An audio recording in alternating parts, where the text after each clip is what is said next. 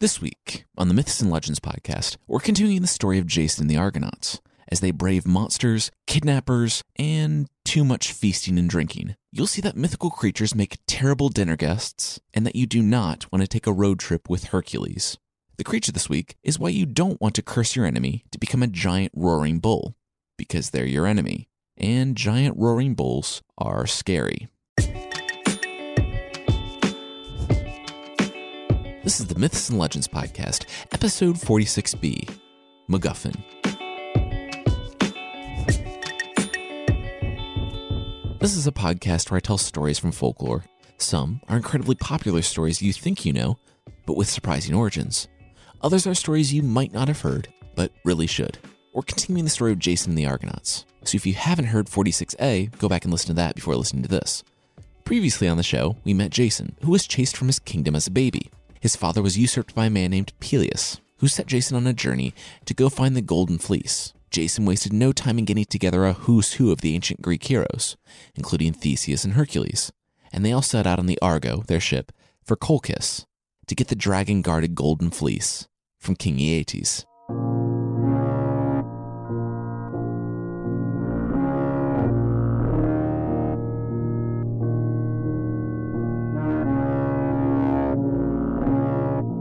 A ship had been seen on the horizon. The women of the island of Lemnos were in a panic. The men of Lemnos were not, mainly because the men of Lemnos had all been killed by the women of Lemnos. Now the entire island that had been drilling in warrior tactics since they shut the gates and murdered the men and their mistresses in their beds were worried. The ship was obviously Thracian. It had come from the mainland to kill all of them for their horrible deeds. The queen of the island, named Hypsipyle, called the women in town together to talk about what they should do. They were all worried. The men, before they died, had left the island to raid Thrace, and they had taken women captive. Returning to Lemnos, they decided to treat their captives like wives.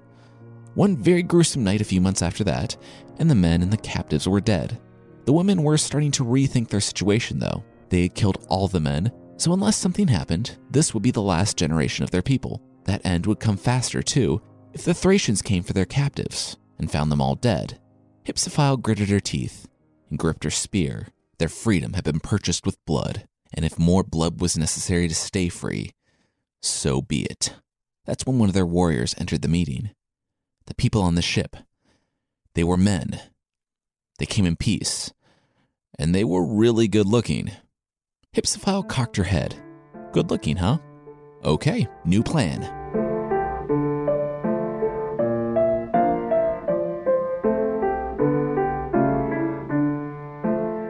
All the Argonauts were warmly received by the women of Lemnos, and the women found them all too willing to solve the problem of where the next generation would come from.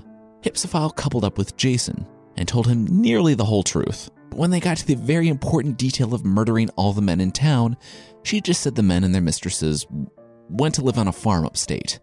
Don't worry about it. For some reason, Hercules did not go ashore, preferring to wait in the Argo with Hylas, his young ward, and a few others. He thought that it would only take a day or so for them to get some provisions and come back to the ship. But when a week passed, he was getting uncharacteristically angry at the heroes stopping off to father some children with strangers, something that Hercules did all of the time. He had come to get some golden fleece and fight a dragon, not settle down at their first stop. I can imagine him going like a parent and dragging each Argonaut out to the boat by their ear. It's said that the Argonauts were so ashamed of their desire to stay that they wouldn't look him in the eye until they were well on their way. They sailed onward until coming to the island of Dialonis. There, they met King Cyzicus, who entertained them with a feast. They enjoyed the feast, and there weren't any tragic misunderstandings or anything. Even when they ran into real danger on the next island, with giant defenders of the island rising from the ground to attack their boat, all it took was several successive Hydra poison-coated headshots from Hercules, and no more giants. There was that feast, the new friends they made on the last island, and now they all got to watch Hercules do what Hercules does best by taking out 6 giants with 6 arrows. Dear Diary, best quest ever. At this rate, the dragon at the end might just be one big build-your-own ice cream sundae bar. It was going so well that they were kind of actually itching for a fight. And that fight finally came. That night, the winds kicked up, and they were blown off course. The Argo tossed in the storm before running aground. The storm stopped, and they saw the torches of an army glowing in the moonless night, streaming down the hills to meet the invaders. They put their helmets/invulnerable lion cloaks on and went to work. It was their first fight, so the Argonauts gave 110%. If they had been just a little bit less enthusiastic, though, they might have seen that this wasn't really an army, but just a small militia that had been put together consisting of farmers, merchants, and others to defend their homes. It was pretty easy. It was like the Avengers fighting a kindergarten class. If the Argonauts had paused for maybe a second or two, they would have also noticed that they had been blown back to the island of King Cyzicus, the place where they had an awesome feast not 2 days prior. Jason heard a familiar voice when he shoved his spear through the king. Several apologies and funerals later, after the tragic misunderstanding, the Argonauts were back on the sea, determined to finally get to Colchis and the Golden Fleece. They rowed as quickly as they could, for days, with Hercules really being the MVP rower, and that he rowed so hard that his oar snapped. Since idle hands are the Hercules' killing things, they decided to stop off to make a new oar. They landed on the island of Chus, and everyone rested after a couple days of actual work. Hercules wandered into the forest, looking for a good tree to make a new oar. Deep into the forest, he found a fir tree, and wouldn't you know it, found that he forgot the axe. He didn't want to have to walk all the way back to the Argo and then all the way back to the tree and try to find it again, so he shrugged, hugged the tree, and tore the full-grown fir tree from the ground, roots and all. As he staggered under the 100-foot-tall tree, he decided that he would chop it up when he got back to the Argo. Meanwhile, back at the boat, Hylas, Hercules' young friend/more than friend according to some sources, took a bronze pitcher and left to get water in the forest. He walked for a short while, the sun setting behind him, until he chanced upon a river. Kneeling down, he filled the pitcher with cool water. As he looked down at the river, he saw the river staring back at him. At first he thought it was his reflection, but then he noticed that it did not move when he did. It wasn't his reflection. It was a creature staring back at him. He screamed and reached for his spear. Then the monster rose from the water. And it was not a monster at all, but a beautiful young woman. She rose from the water, naked, and for a moment they stood there, stunned by each other's beauty. Then they kissed. Not too far away, Polyphemus, another Argonaut and Hercules' brother-in-law, heard the initial scream from the river. He knew that Hylas had gone that way, and he immediately thought the worst. He picked up his spear and rushed toward the noise. Hylas, Hercules' young friend, was in love, and after they stopped kissing, the nymph wordlessly took his hand and pulled him closer to the river. He didn't care about trivialities like not being able to breathe underwater. He just wanted to be with her. He stood up, tossed the pitcher aside, and entered the river. Polyphemus just missed Hylas being pulled under the water as he ran to the river and found the bronze pitcher. Polyphemus bellowed out in rage and went to look for the brigands that had taken Hylas. It wasn't long before he found Hercules, walking to the ship with the 100-foot-tall pine tree tucked under his arm in order to make one oar. He swung the tree maybe even farther than Ilya Muromets when he learned that Hylas had been captured by bandits. Hercules transformed from the slightly bored traveler to the walking Greek murder machine that we all know and love, and took off after his friend. Polyphemus followed as the sun dipped below the horizon and darkness fell.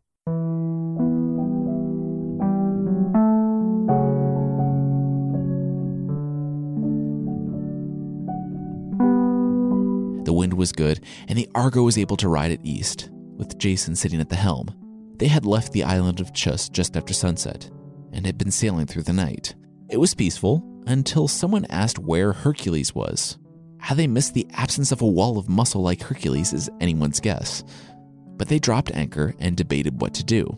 Obviously, the right answer was go back after Hercules, but a debate raged until they heard something at the bow of the ship.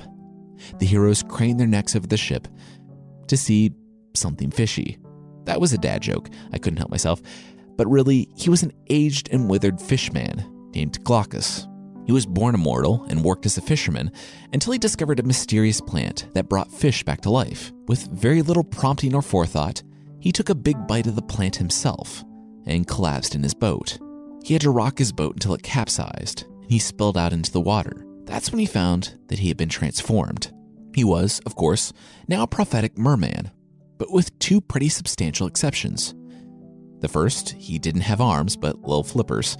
Second, he would never be tempted to knife a prince to avoid turning into sea foam. Glaucus had immortality with one small yet glaring caveat. He did not have eternal youth. Thus, the old, befinned man, now at the front of the Argo. He told the heroes not to worry about Hercules and Polyphemus. They were fine marooned in a hostile land. Polyphemus was destined to found a city there, and Hercules still had about 8 more labors, so he needed to get back on track anyway. The heroes accepted this. Prophecy was prophecy, and it also meant that they did not need to turn around. Yeah, Glaucus continued, but don't worry. Some of you will see Hercules again when you get back to Greece, when he attacks you for abandoning him. King Amycus ruled an island. King Amycus enjoyed boxing to the death with anyone who showed up on that island. The Argonauts showed up on the island. After that, King Amycus no longer ruled the island. After sufficient high-fiving and raiding of the former king's herds and city, the Argonauts were back on their way.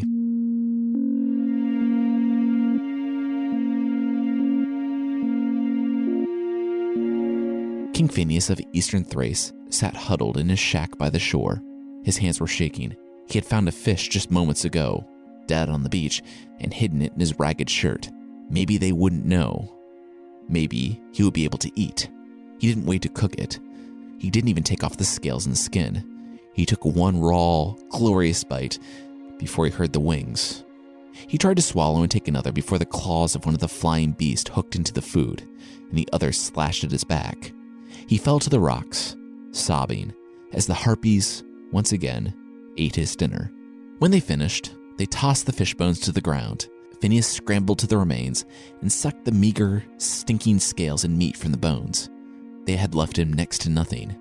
They always left him just enough of his meals for him to get a taste of what they took, but never enough to satisfy the gnawing ache in his gut. They did, however, leave piles and piles of the previous night's meals. All around his little shack on the beach, the piles reeked. Phineus waited for a long moment. It was disgusting and degrading, but it meant staying alive. Tonight, though, he would resist. Tomorrow, the Argonauts were coming. In a mythological tradition famous for its creative and sadistic forms of punishment, that of King Phineus ranks toward the top. He was a king whom Apollo had gifted with prophecy. It sounds pretty great, I know, except that he was knowledgeable of the will of the gods. Most of them were negligent to fairly horrible, but one stood out in particular. The king of the gods, Zeus. Phineus, in an instant, knew all of Zeus's past and future terribleness. He knew the names of every woman Zeus would be with, consensually or not. He knew everyone who would live a torturous life because of it. King Phineus did not think twice. He went to the women to warn them, and we can assume it worked, and that Zeus found the women cold and wary to his advances.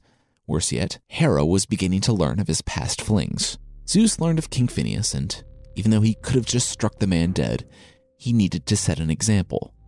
Phineus was not the only person in the world who could see the future.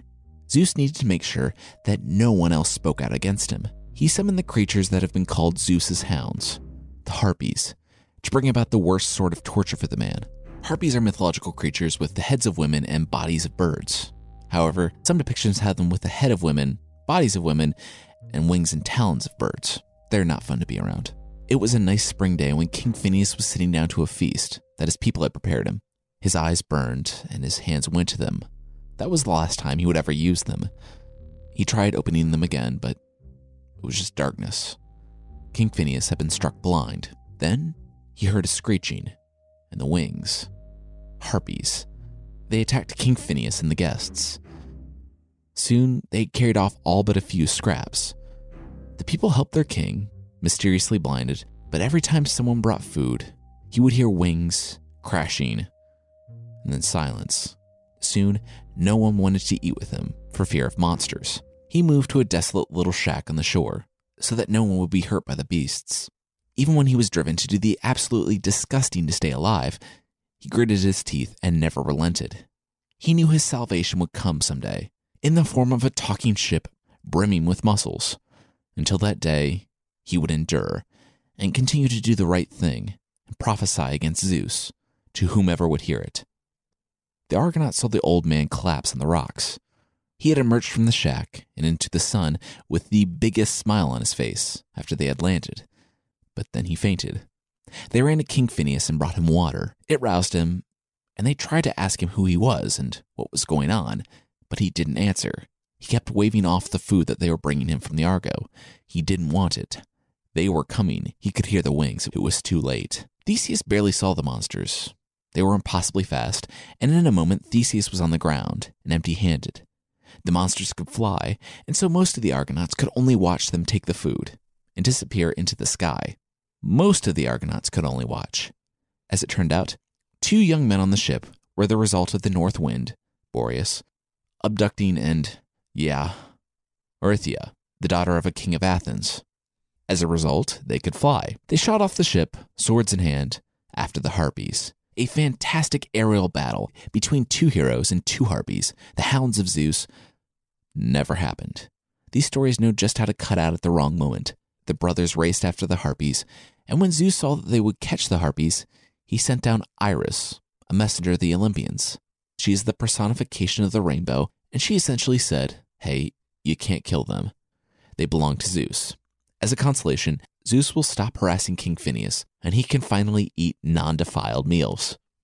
It was nighttime when they returned to the coast, and they could see the fires and hear the laughter. For the first time in years, Phineus was happy. He thanked the brothers and started talking to Jason and Theseus about the next steps for their journey, about the dangers they would face. They stayed until the next morning, when they guided the blind prophet back to his city, into his palace, returning him once again to his people.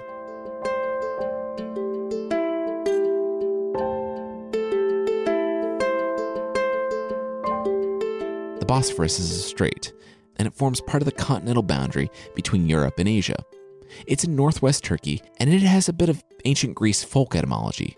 It's supposedly the combination of bos, meaning ox or cattle, and phoros, meaning passage, referring to the place where our old friend Io, when she was a heifer, crossed the strait and met Prometheus, and received the good/horrible news that she would meet up with Zeus again, and he would transform her into a human, and she would have his children. Anyway, the strait used to have rocks that would crash into one another, crushing any ship that would come through it. Maybe. Sitting before the rocks of the Argo, Jason let a dove go into the Bosphorus, as Phineus had told him. If the dove survived, then the Argo would if it tried to pass. If not, everyone was going home early. The dove made it through, just losing a few tail feathers in the process. The Argo made it, just losing a little bit of wood in the back of the ship. The ship approached a shore, and the wind died. The Argonauts, the greatest warriors of their time, got chills up their collective spines. In the forest, they saw scores of archers aiming. On the beach were Amazonians. We really need to do a full episode about the Amazonians, but they are warrior women, kind of seen as grotesque to the ancient Greeks. Check out episode 10b for a little more information on them. The Argonauts could see them gathered on the beach, and they began to get their own armor on. They were within a bow shot of the Amazonians, and they would need to somehow get to shore before the arrows rained down on them from the sky. They were excited, though. They would finally have a battle befitting their epic group, except that the wind picked up at that moment, and they ended up not having to stop at the island after all. So yeah, no big fight with the Amazonians. I guess it wasn't in the budget. Next, they did end up making more stops on the way to Colchis. There was more feasting, and there was also tragedy because they lost one Argonaut to a giant white boar and another to illness. They sailed past an island where 3 men in ragged clothes were waving and yelling. The Argo maneuvered around the rocks and picked them up, and they learned that the 3 men were actually from Colchis, the kingdom of King Aeetes. Remember when I talked about the Golden Fleece last episode, when Phrixus married the daughter of King Aeetes? Well, her name was Chalciope, and she had children. Well, these were the children. They had been traveling back to their father's homeland of Greece when their ship wrecked. They had been on this island for months, and thanked the Argonauts. They knew their mother, a princess of Colchis, must be worried about them.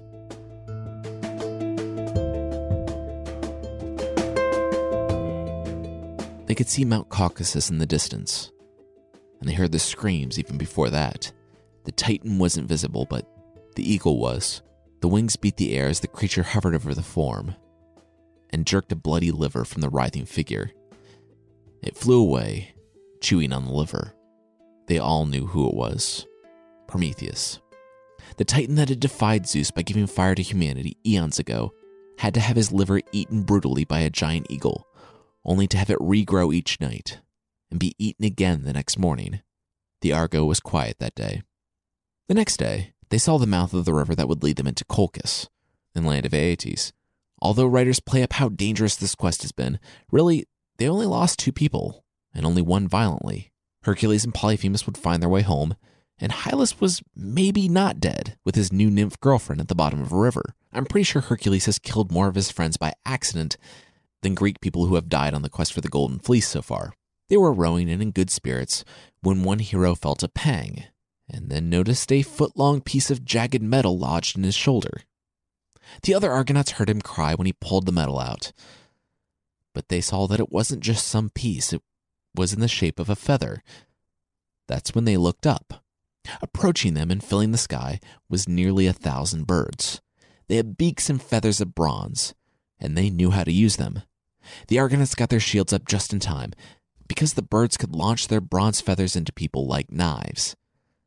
If these sound familiar, well, they are. These are the Stymphalian birds. Large, dangerous birds with bronze beaks and feathers. It was one of Hercules' labors to drive them off. Everyone of the Argo knew of it, despite it really not working with the timeline. The Stymphalian birds were the 6th labor. Anyway, they all knew of it. So amidst the sound of hundreds of jagged bronze feathers hitting their shields, they talked about how Hercules had driven off the birds with loud noises. Theseus chimed in, "Why don't they just do that?" And they did that, and the Stymphalian birds were scared away. Once again, someone else's problem. The Argonauts sailed safely upriver to Colchis, their journey almost complete.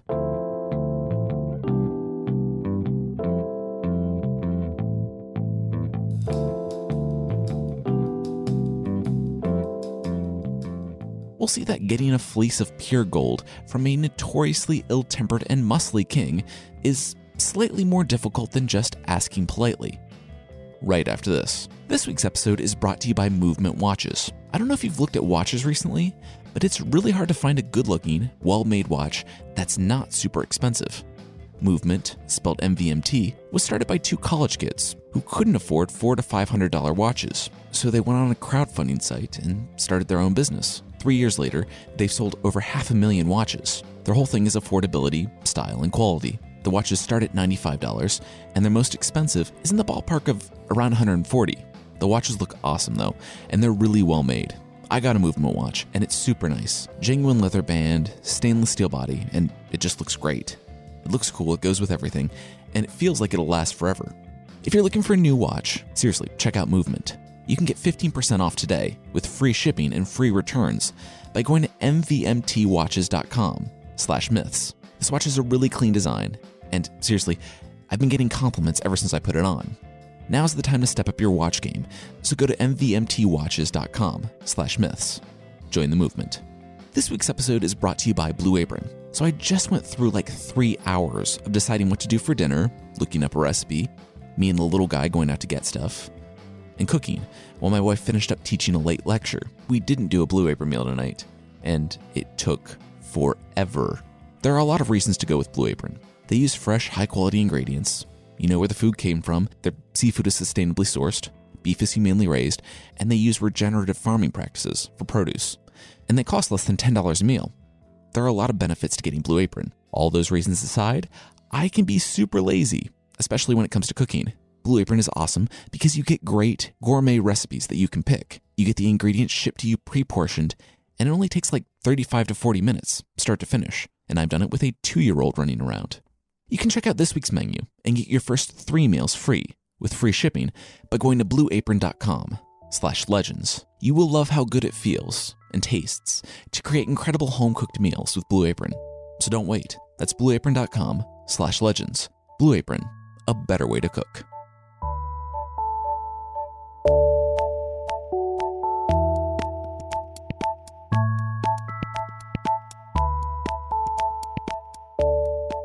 Medea, a princess of Colchis, heard a crash down the hall.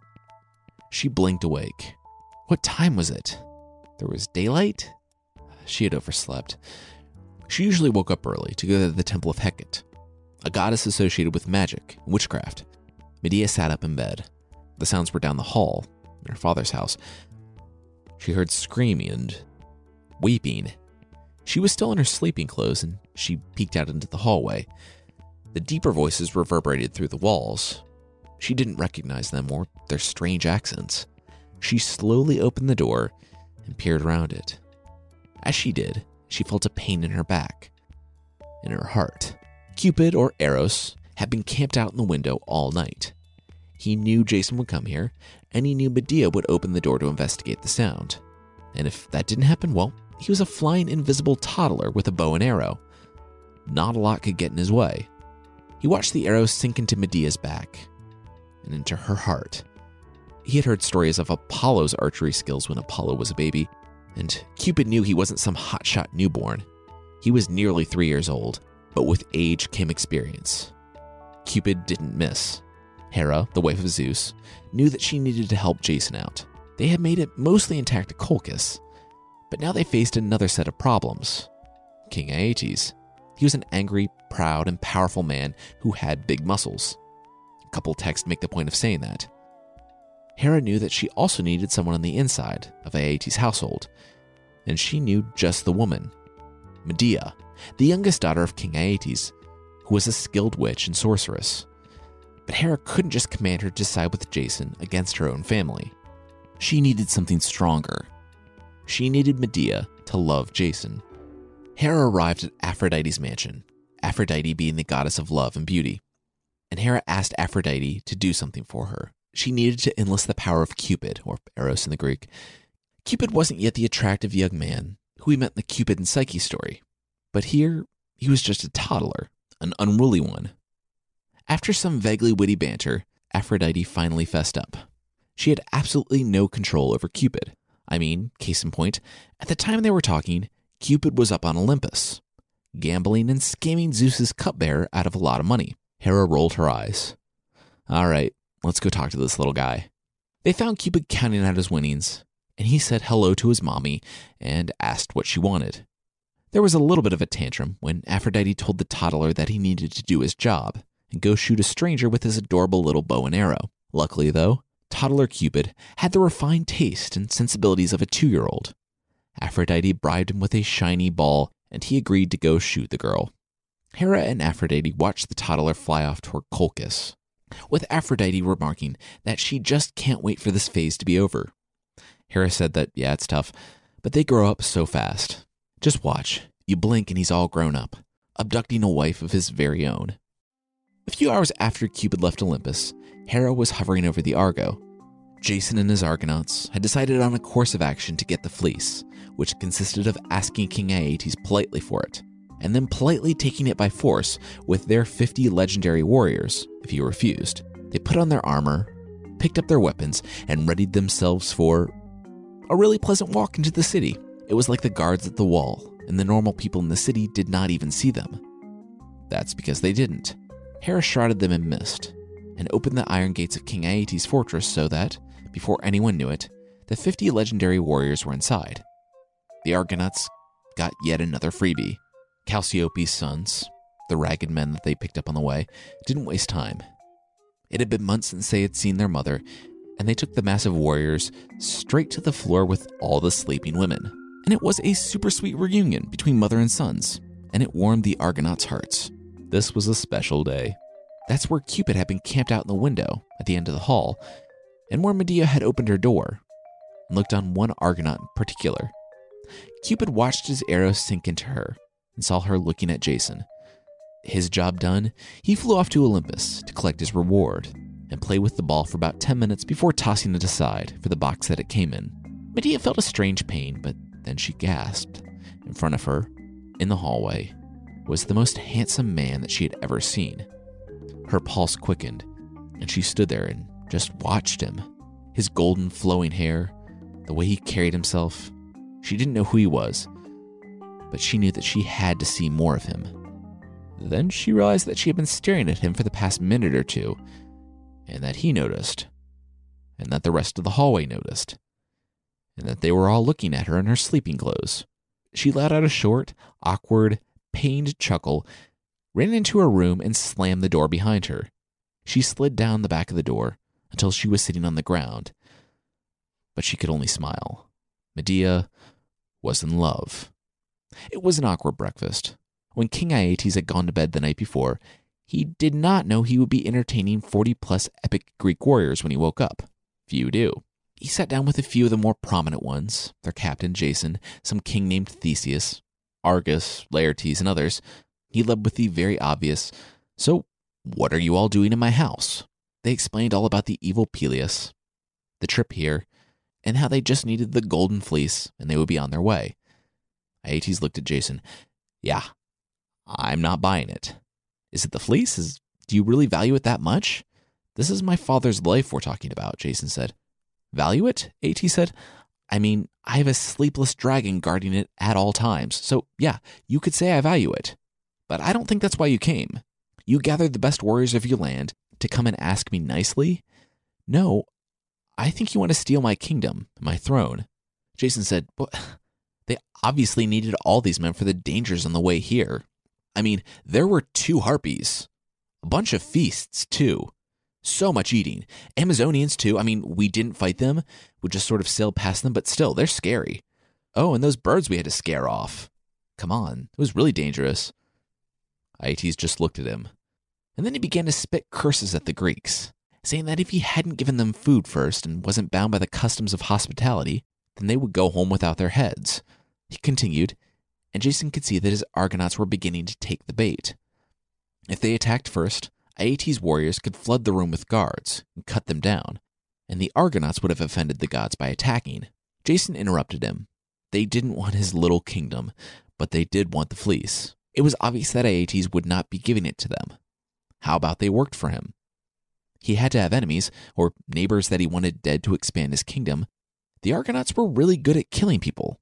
Jason felt a bit more relief when he saw Aeetes relax and pause for a moment. Then the king took a deep breath and spoke. No, there wasn't anyone he wanted dead, but there was some farming he needed done. He snapped his finger, and a servant brought him a weathered leather pouch. He had purchased these seeds at no small expense from a famed merchant who had traveled the world. They came from the homeland of the Greeks. It said that they were pilfered from the fortress of Cadmus, the king of Thebes, the day he supposedly turned into a dragon and disappeared. And they weren't seeds, not quite. They were teeth. They just needed to be planted. But it would not be easy. There were really only 2 bulls available at the moment to till the fields, and they both had sharp bronze hooves and breathed fire. They just kind of did whatever they wanted and weren't yoked or anything, so whoever undertook this task would first need to yoke them. Aeetes said, "This shouldn't be any problem for you all, though. You're the sons of gods, after all. If you can plant these seeds and reap the harvest, then you can have the fleece." There was silence in the room. I can imagine Jason turning to the heroes, looking around for volunteers as they, like students who don't want to talk in class, refuse to make eye contact. Jason sighed. This was his quest. He was the leader. He told Aeetes that he would do it. They heard a gasp and a sob from the hallway, and the sound of a young woman crying as she ran away.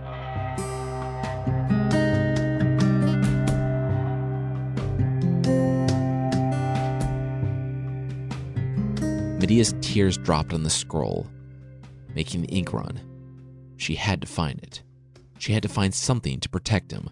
She didn't know why she felt this way after seeing him only once in a hallway, but her hands shook. She was so anxious.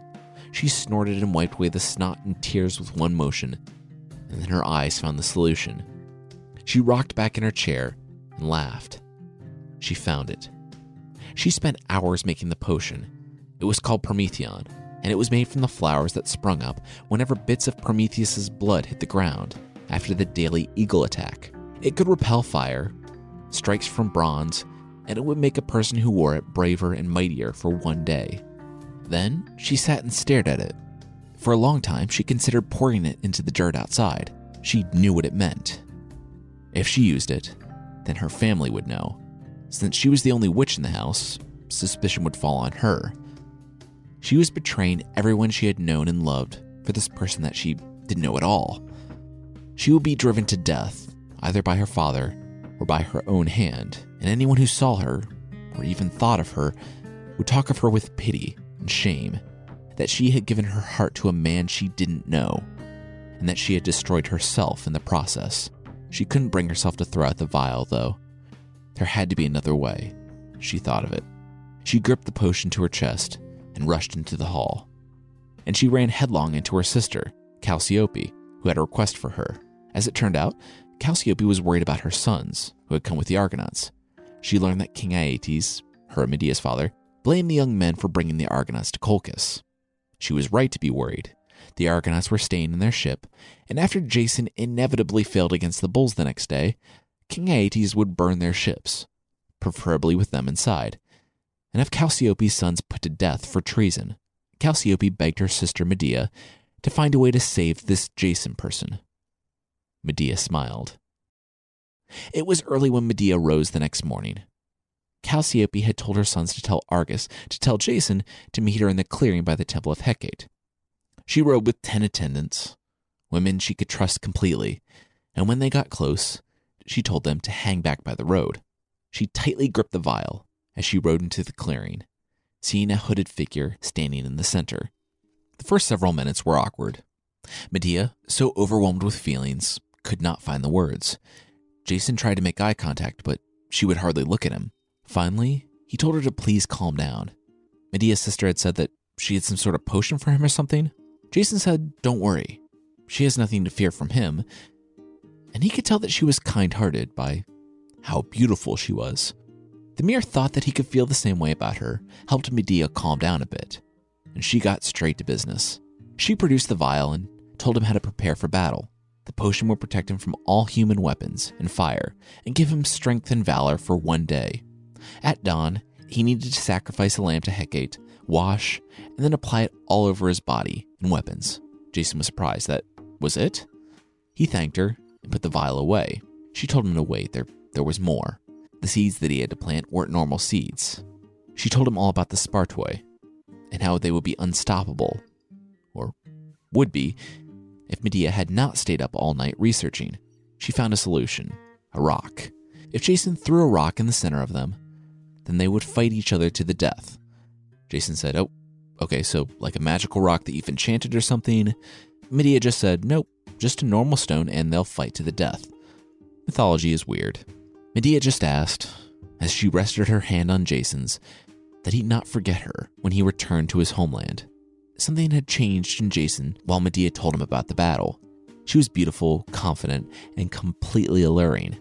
She had a power and a way about her. He told her that she would never be forgotten in Greece, neither by him when he took the throne, or by the many men that she had saved from Aeetes' wrath. She would be a hero, and if she ever chose to come to Greece, to leave her family, then Jason would give her every happiness possible in a marriage. Medea gasped, and Jason smiled and held her hands. Then he looked over her shoulder, and he saw the first lights in the morning, and her attendants coming into the clearing. He had to go. They looked at each other one last time, smiled, and parted.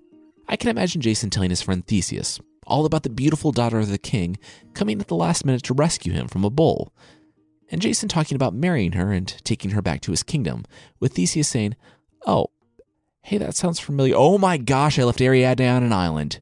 Oh, that is not good. Oh, how long has it been? 1, maybe 2 years? Oh, I totally forgot to go back to get her.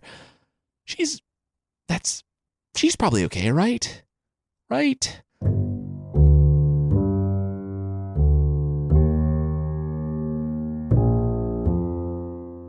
King Aeetes had learned over the years that when you put enemies into the pen with fire-breathing, bronze-hooved bulls, things kind of just sort themselves out.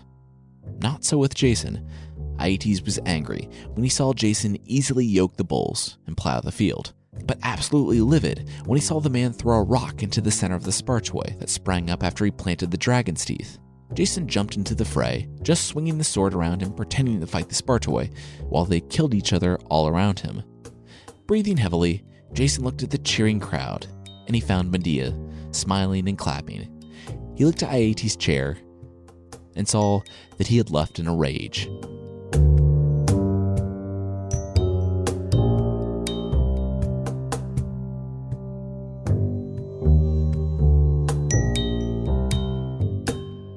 Hera was bored. Of course, everything was going according to her plan, but the Argonauts were still hundreds of miles away from Greece, and King Pelias getting what he deserved. Maybe she sensed that the plot was starting to drag a bit, so she decided to speed things along by filling Medea with crushing anxiety and paranoia. The girl was shoving clothing into a pack. She knew that her father knew what she had done. How could he not? Jason was bewitched, and she was the only witch. She would be killed. She knew she had to leave. If her father's warriors weren't on their way to her now, they would be. She waited until the middle of the night, took one look back into her room, and left. Medea had lived in the castle her whole life. She knew the secrets that it kept. The passageways known only to her and the rats. In minutes, she was outside the walls without a single guard seeing her. She traveled down the road to the river, staying in the shadows of the moonlight. Soon, she heard a ruckus and saw the magnificent Argo. The Argonauts were not filled with anxiety and paranoia at all. They were partying. It took some work to get their attention, but eventually someone standing watch saw Medea, waving at the edge of the river. They sent a small boat for her, and Jason laughed and hugged her. They had done it. She broke down. She had betrayed her family, and now her father was coming for them. They had to leave now. Medea said that she had to come too, but she was worried about Jason just abandoning her once they got out to sea, like some Grecian princes, she said, looking at Theseus. Jason smiled. It could have been the wine talking or the recent victory, but he took her hand and he pledged never to abandon her. He'll take her to his palace and make her his wedded wife once they got to Greece. The anxiety in Medea's heart melted away. Everything was going to be all right. She told Jason that they just had to leave now. Aeetes was going to burn their ship. Jason said, yeah, absolutely, they needed to leave, but he picked up his sword. He said they would leave just after he got back from the city. He had to go get the fleece and to kill the dragon that was guarding it.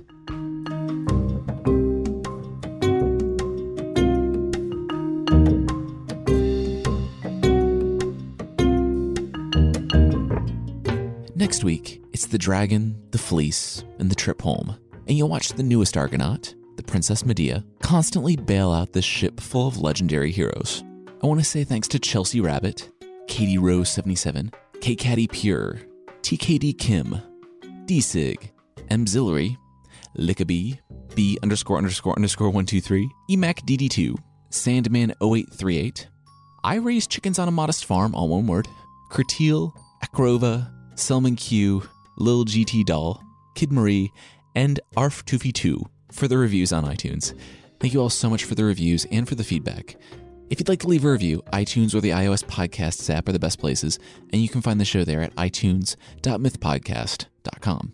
And, as always, there's a membership thing on the site. For less than half of the price of the cheapest tortoise I could find online, you can get a whole year of extra episodes, ad-free versions of the show, and source pack ebooks that won't con you out of everything you own. Check out support.mythpodcast.com for more info.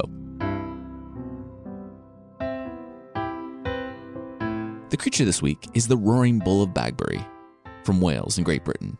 There was once a very bad man, so bad that he was only credited with 2 good deeds in his entire life. He gave some cheese to a poor boy and a waistcoat to a poor man.